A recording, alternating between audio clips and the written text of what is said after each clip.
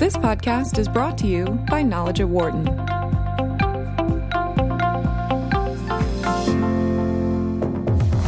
You're listening to Knowledge at Wharton on Business Radio, Sirius XM 111. Here again is Dan Loney. Welcome back. Hour number 2 of Knowledge at Wharton here on Sirius XM 111 Business Radio, powered by the Wharton School. We have seen quite a run lately with the expectations of what is going to happen with the Federal Reserve. Now reports say that Reserve Governor Jerome Powell will be the person nominated by President Trump to be the next chair of the Fed. If confirmed, Powell will take over when Janet Yellen's term ends in February. To discuss the news, we are joined here in studio by Peter Connie Brown, Associate Professor of Legal Studies and Business Ethics here at the Wharton School. And in just a minute, we'll be joined by Krista Swartz, who's an Associate Professor of Finance here at Wharton as well. Peter, great to see you again. It's a pleasure. It has been way too long. I know. Although you just gave me a promotion, I'm an assistant professor. Well, I know. I'm thinking ahead for you. So Jerome Powell, that's the name being bandied about. Give us an idea as to the background on Mr. Powell and how you think he could be as a potential Fed chair. There's so much that's unusual about this process so far, and not least is Jerome Powell himself, right? So if you'd asked Fed watchers 5 years ago, put myself in that population as well, to list the 50 or 100 likely candidates to be Fed chair in a Republican administration, Jerome Powell's name would not have been on that list. Right. He was an Obama appointee 5 years ago to the Fed's Board of Governors. He's a Republican, served in Republican administrations, but he's not an economist. He's not been a monetary policy guru prior to his time on the Board of Governors, but he has spent the last 5 years participating very actively within the Janet Yellen consensus. So to the extent that there's daylight between a Powell Fed and a Yellen Fed, we haven't seen it. Right. Krista Swartz now joining us. Krista, welcome to the show, and give us your thoughts on Jerome Powell. Hi, thank you. So my thoughts on Jerome Powell, that is an open-ended question. I guess, as far as the possible outcomes goes, I think he is a pretty stable choice. I think that he has had, it is very true, as Peter said, he hasn't been watching monetary policy his entire life. So he doesn't have this depth and wealth of monetary policy specific experience or expertise to draw from.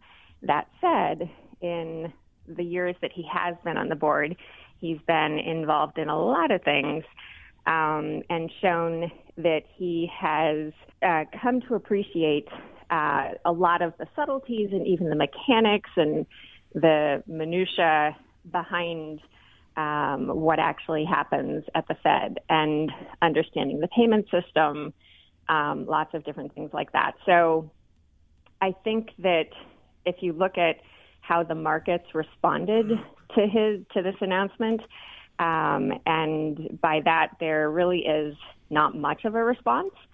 Fed funds futures contracts are maybe a basis point or two changed out to, the entire curve, out to a couple years.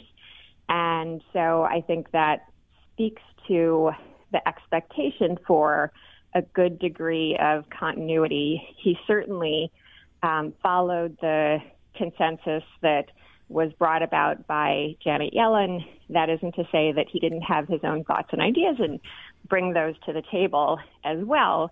But I think that we can expect, largely speaking, from this choice to have continuity with, perhaps at the margin, some Powell-specific leanings or tendencies, but continuity on the path that we've seen with Yellen.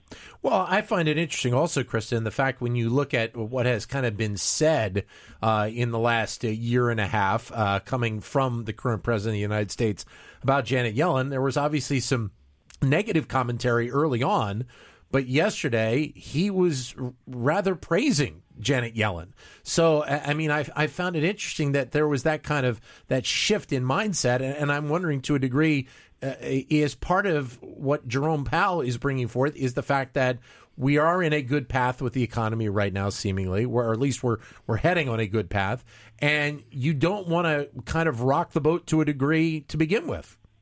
I think that's absolutely right. And when we spoke last, I had mentioned that I thought there was actually an increasing likelihood that Trump might end up picking Yellen after all. His focus or his interest is to have low rates and to have easy policy going forward.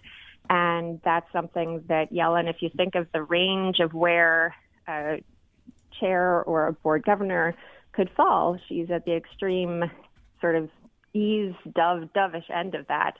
And I think it was just politically probably for Trump difficult to reappoint her, given how he seems to, realize at this point that he needs to not just act in the interests of what he thinks is best, perhaps, but also pay some attention to his constituents.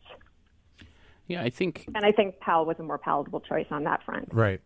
I think it's important to recognize a couple of things that at least that where Chris and I may disagree. And that is, I don't think that Janet Yellen is a dove.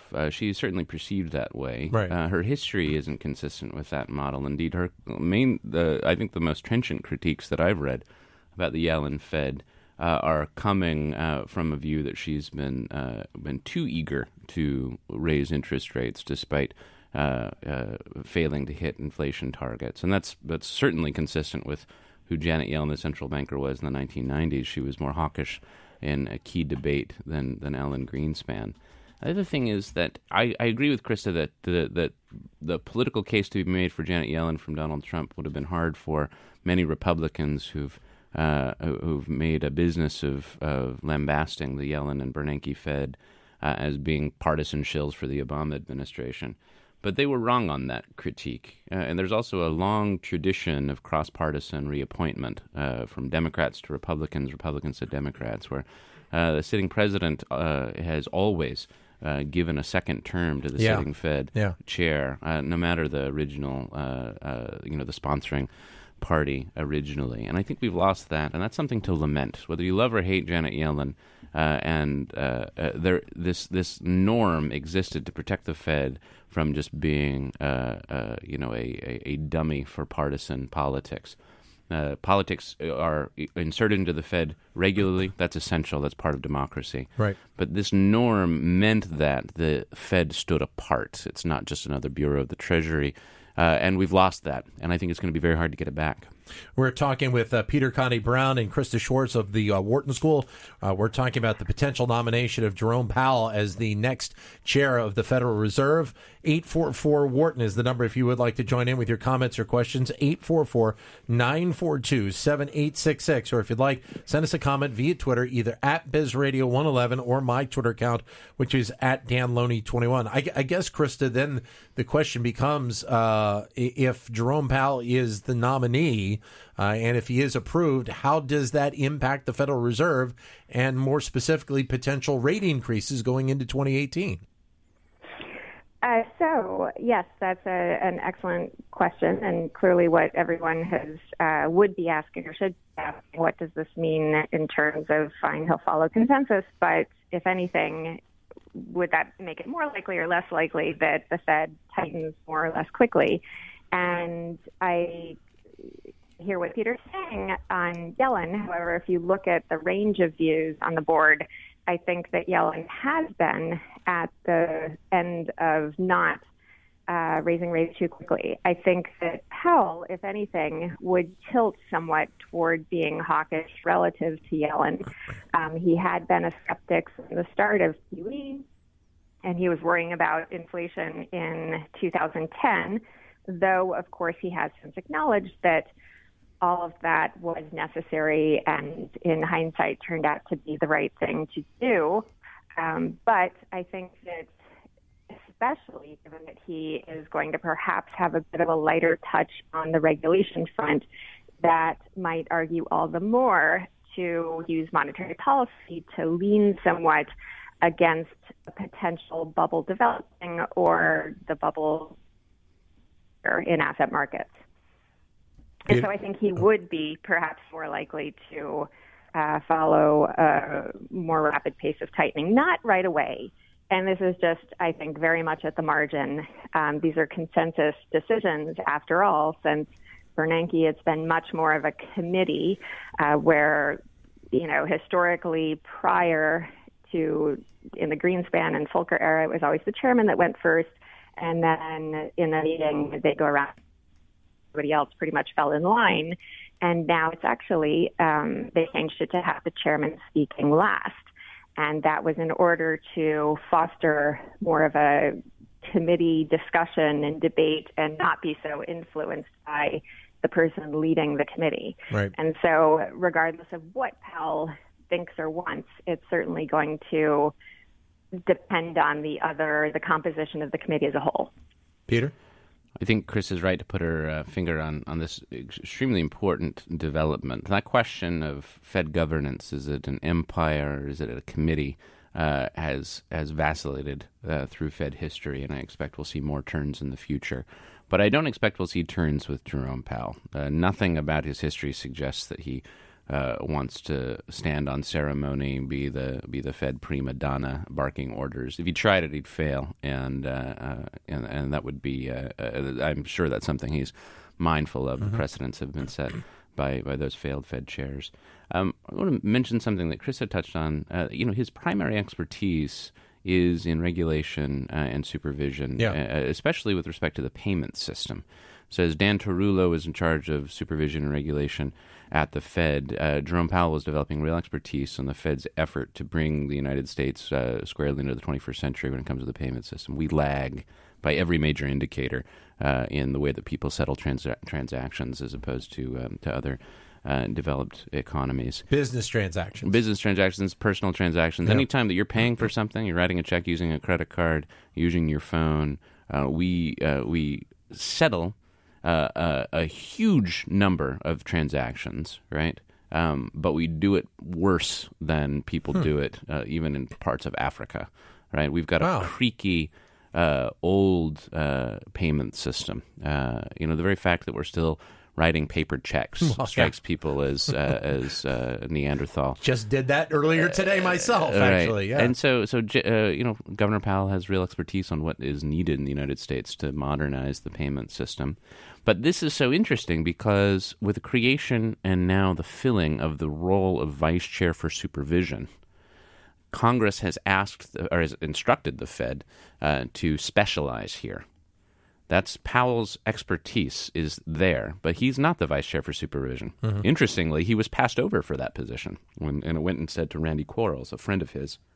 Now he is the Fed chair, is likely to be the Fed chair. What is the nature then of that relationship between Chair Powell and Vice Chair Quarles? Mm-hmm. Are they going to just be the two of them knitting in the same sweater? Is Powell going to be able to step into the role as the nation's chief economist though he is not?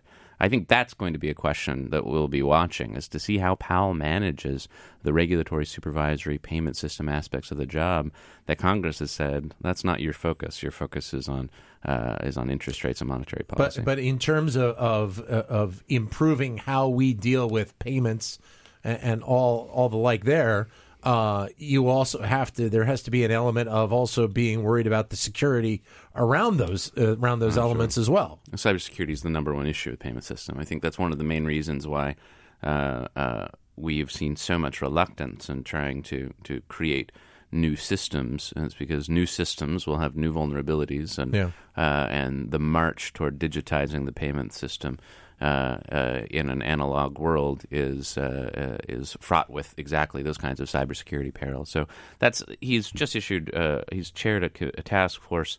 It's issued several reports. Cybersecurity is essential to that discussion, and I can't imagine that as he ascends to the Fed chair, they'll be leaving those discussions behind. If that's true, then this will be a very interesting time to be watching the Fed, with the Fed chair focused not simply on interest rates, but really leading a charge on payment systems and other regulatory questions. We're joined in studio by Peter Connie Brown of the Wharton School, and Krista Schwartz will be rejoining us here in just a second, assistant professor of finance. I guess the other interesting point is that the markets react, as Krista was alluding to, so tightly to what happens with the Federal Reserve. Obviously, we didn't have an interest rate rise this past month. A lot of people are assuming that we will have one in December, and I saw an article that said most likely 2 interest rate rises next year.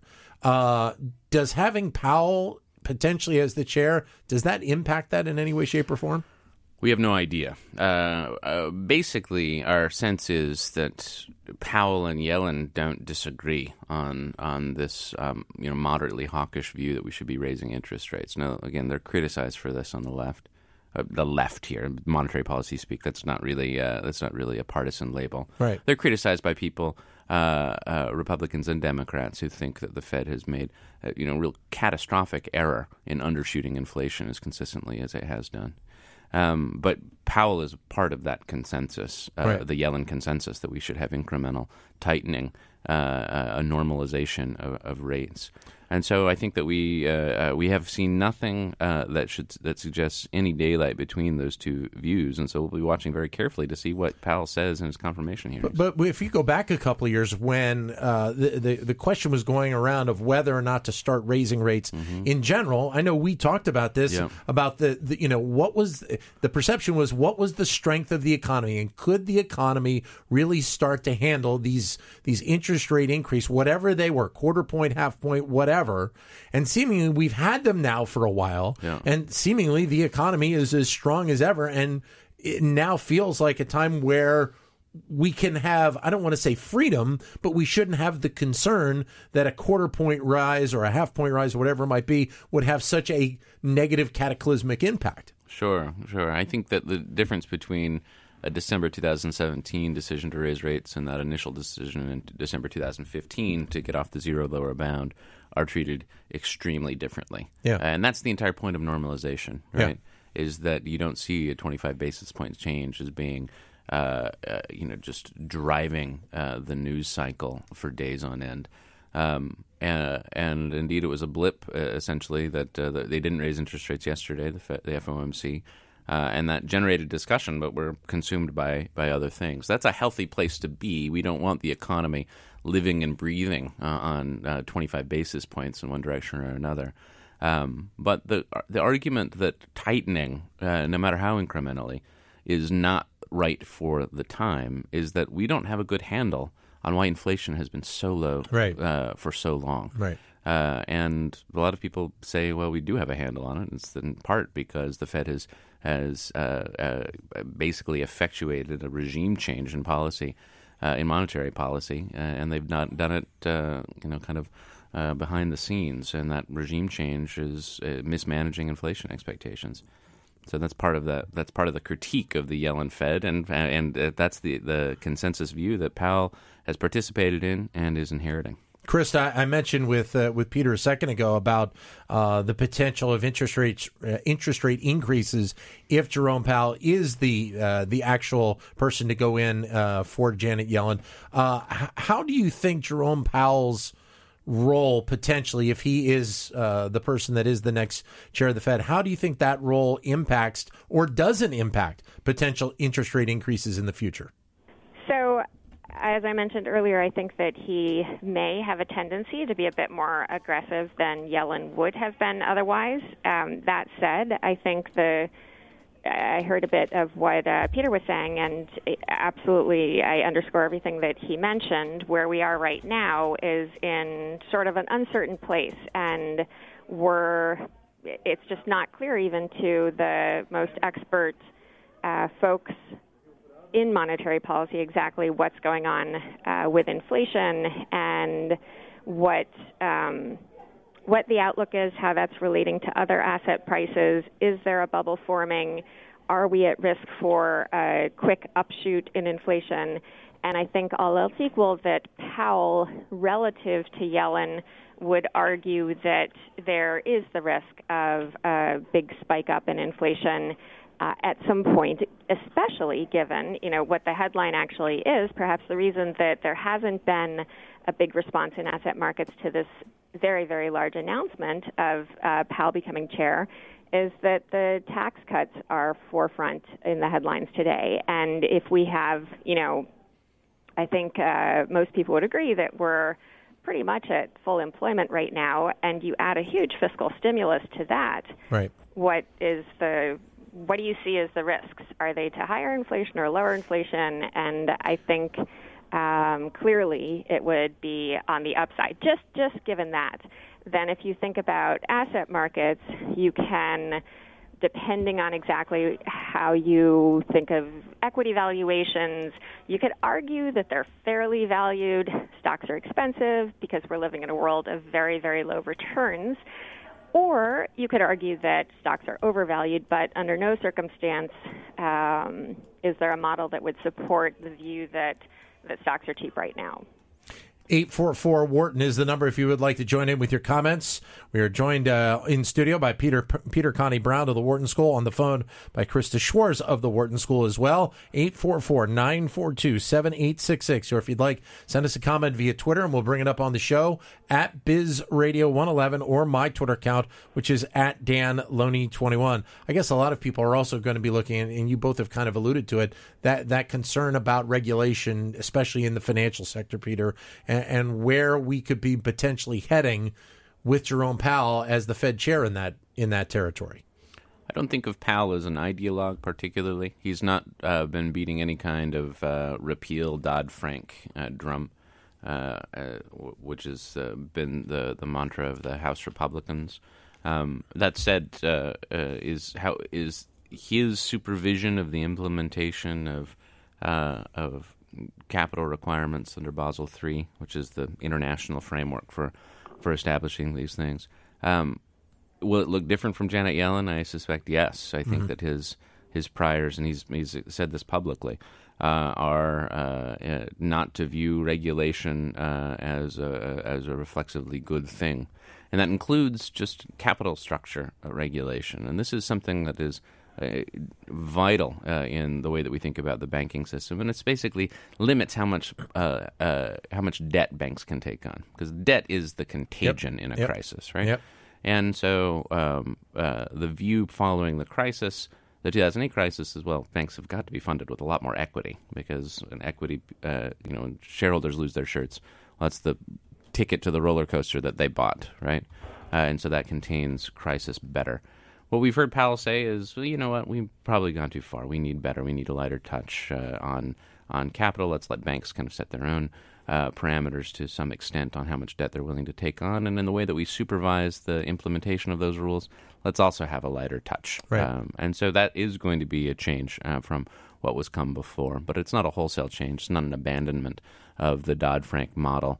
And I would suspect that Chair Powell will take the position that nearly all of his predecessors have taken, which is to defend the powers that Congress has given the Fed rather than give them back in subsequent congressional hearings. Krista, what do you think, assuming this all does play out this way, what do you think ends up being the legacy of Janet Yellen as Fed chair? That's a good question. So I guess her legacy perhaps would be the way that she has handled the takeoff of rates back to a quote-unquote normalization of policy. And she initiated the roll-off of the Fed's very, very large balance sheet. And so this is something that took, a lot of thought exactly when to start it, when to kick it off, how to implement it, how quickly, something that I think she has put a bit of a, direction in place for is the ultimate end size of the balance sheet, and that's something that Powell will certainly play a much larger role in now. And ultimately, it's going to be largely driven by the chair, and it's set to, at the pace that they're rolling off securities right now, allowing securities to mature right now and shrink the balance sheet that way. It's probably going to be in 2020 or so that's the case, and that'll fall within Powell's 4-year term. So does the Fed end up with a balance sheet that's around $2 trillion in steady state or $3 trillion? That'll affect how easy or perhaps going back to a crisis mode it will be to affect policy in the future in rough times. Furthermore, I think that there's a 50-50 likelihood that in the next 4 years we have a recession, and so that's something that Powell will be facing. And how is he going to address that? You had asked me about Yellen. She perhaps her legacy could also include this sustained period of growth post-crisis. Peter? I think there are two aspects of Yellen, maybe three. The first is that she has handled normalization, right? So the Bernanke Fed is unconventional, sure, in every way. I mean, that's the technical term for the tools that they used in their toolkit. And what the Yellen Fed has been is about normalization, as Krista mentioned, not only in this incremental progress toward normal policy rates, but also toward shrinking the balance sheet, continuing to consolidate the implementation process following Dodd-Frank, trying to get us to business as usual. And that is an extraordinarily difficult thing. You admire the courage of the Bernanke Fed, including Janet Yellen, of taking bold action that was unpopular, and but managing a transition towards normalization is very difficult. She's done that remarkably well. She was the most experienced central banker in the Fed's history to take the helm. And at least from her headline numbers, which is what the congressional mandate requires, she's met the mandate that Congress has given the Fed better than any of her predecessors. So she's been a remarkable Fed chair, not invulnerable to criticism, of course, but really deserves praise for the job that she's done. But the other aspect, which is kind of the dark side of her legacy, is just how dramatically she has been politicized. Yeah. And I put that in the passive voice on purpose because I don't see her participating in that politicization in the same overt ways that some of her predecessors have done. But I think that's the fact that her tenure ends with discarding this tradition of cross-partisan reappointment is something for those who like bipartisanship, who like the idea of government having continuity and that partisan politics doesn't dominate everything that we do in government. If you like those things, then you should be sad about the president's failure to reappoint Janet Yellen.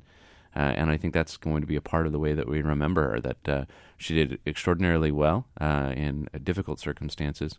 And in the end, partisan politics hijacked so much of what she has accomplished. Great having you both with us. Peter, great seeing you again. Thank you for coming in here today.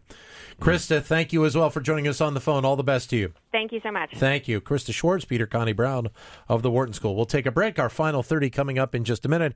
Sirius XM 111, Business Radio, powered by the Wharton School. For more insight from Knowledge at Wharton, please visit knowledge.wharton.upenn.edu.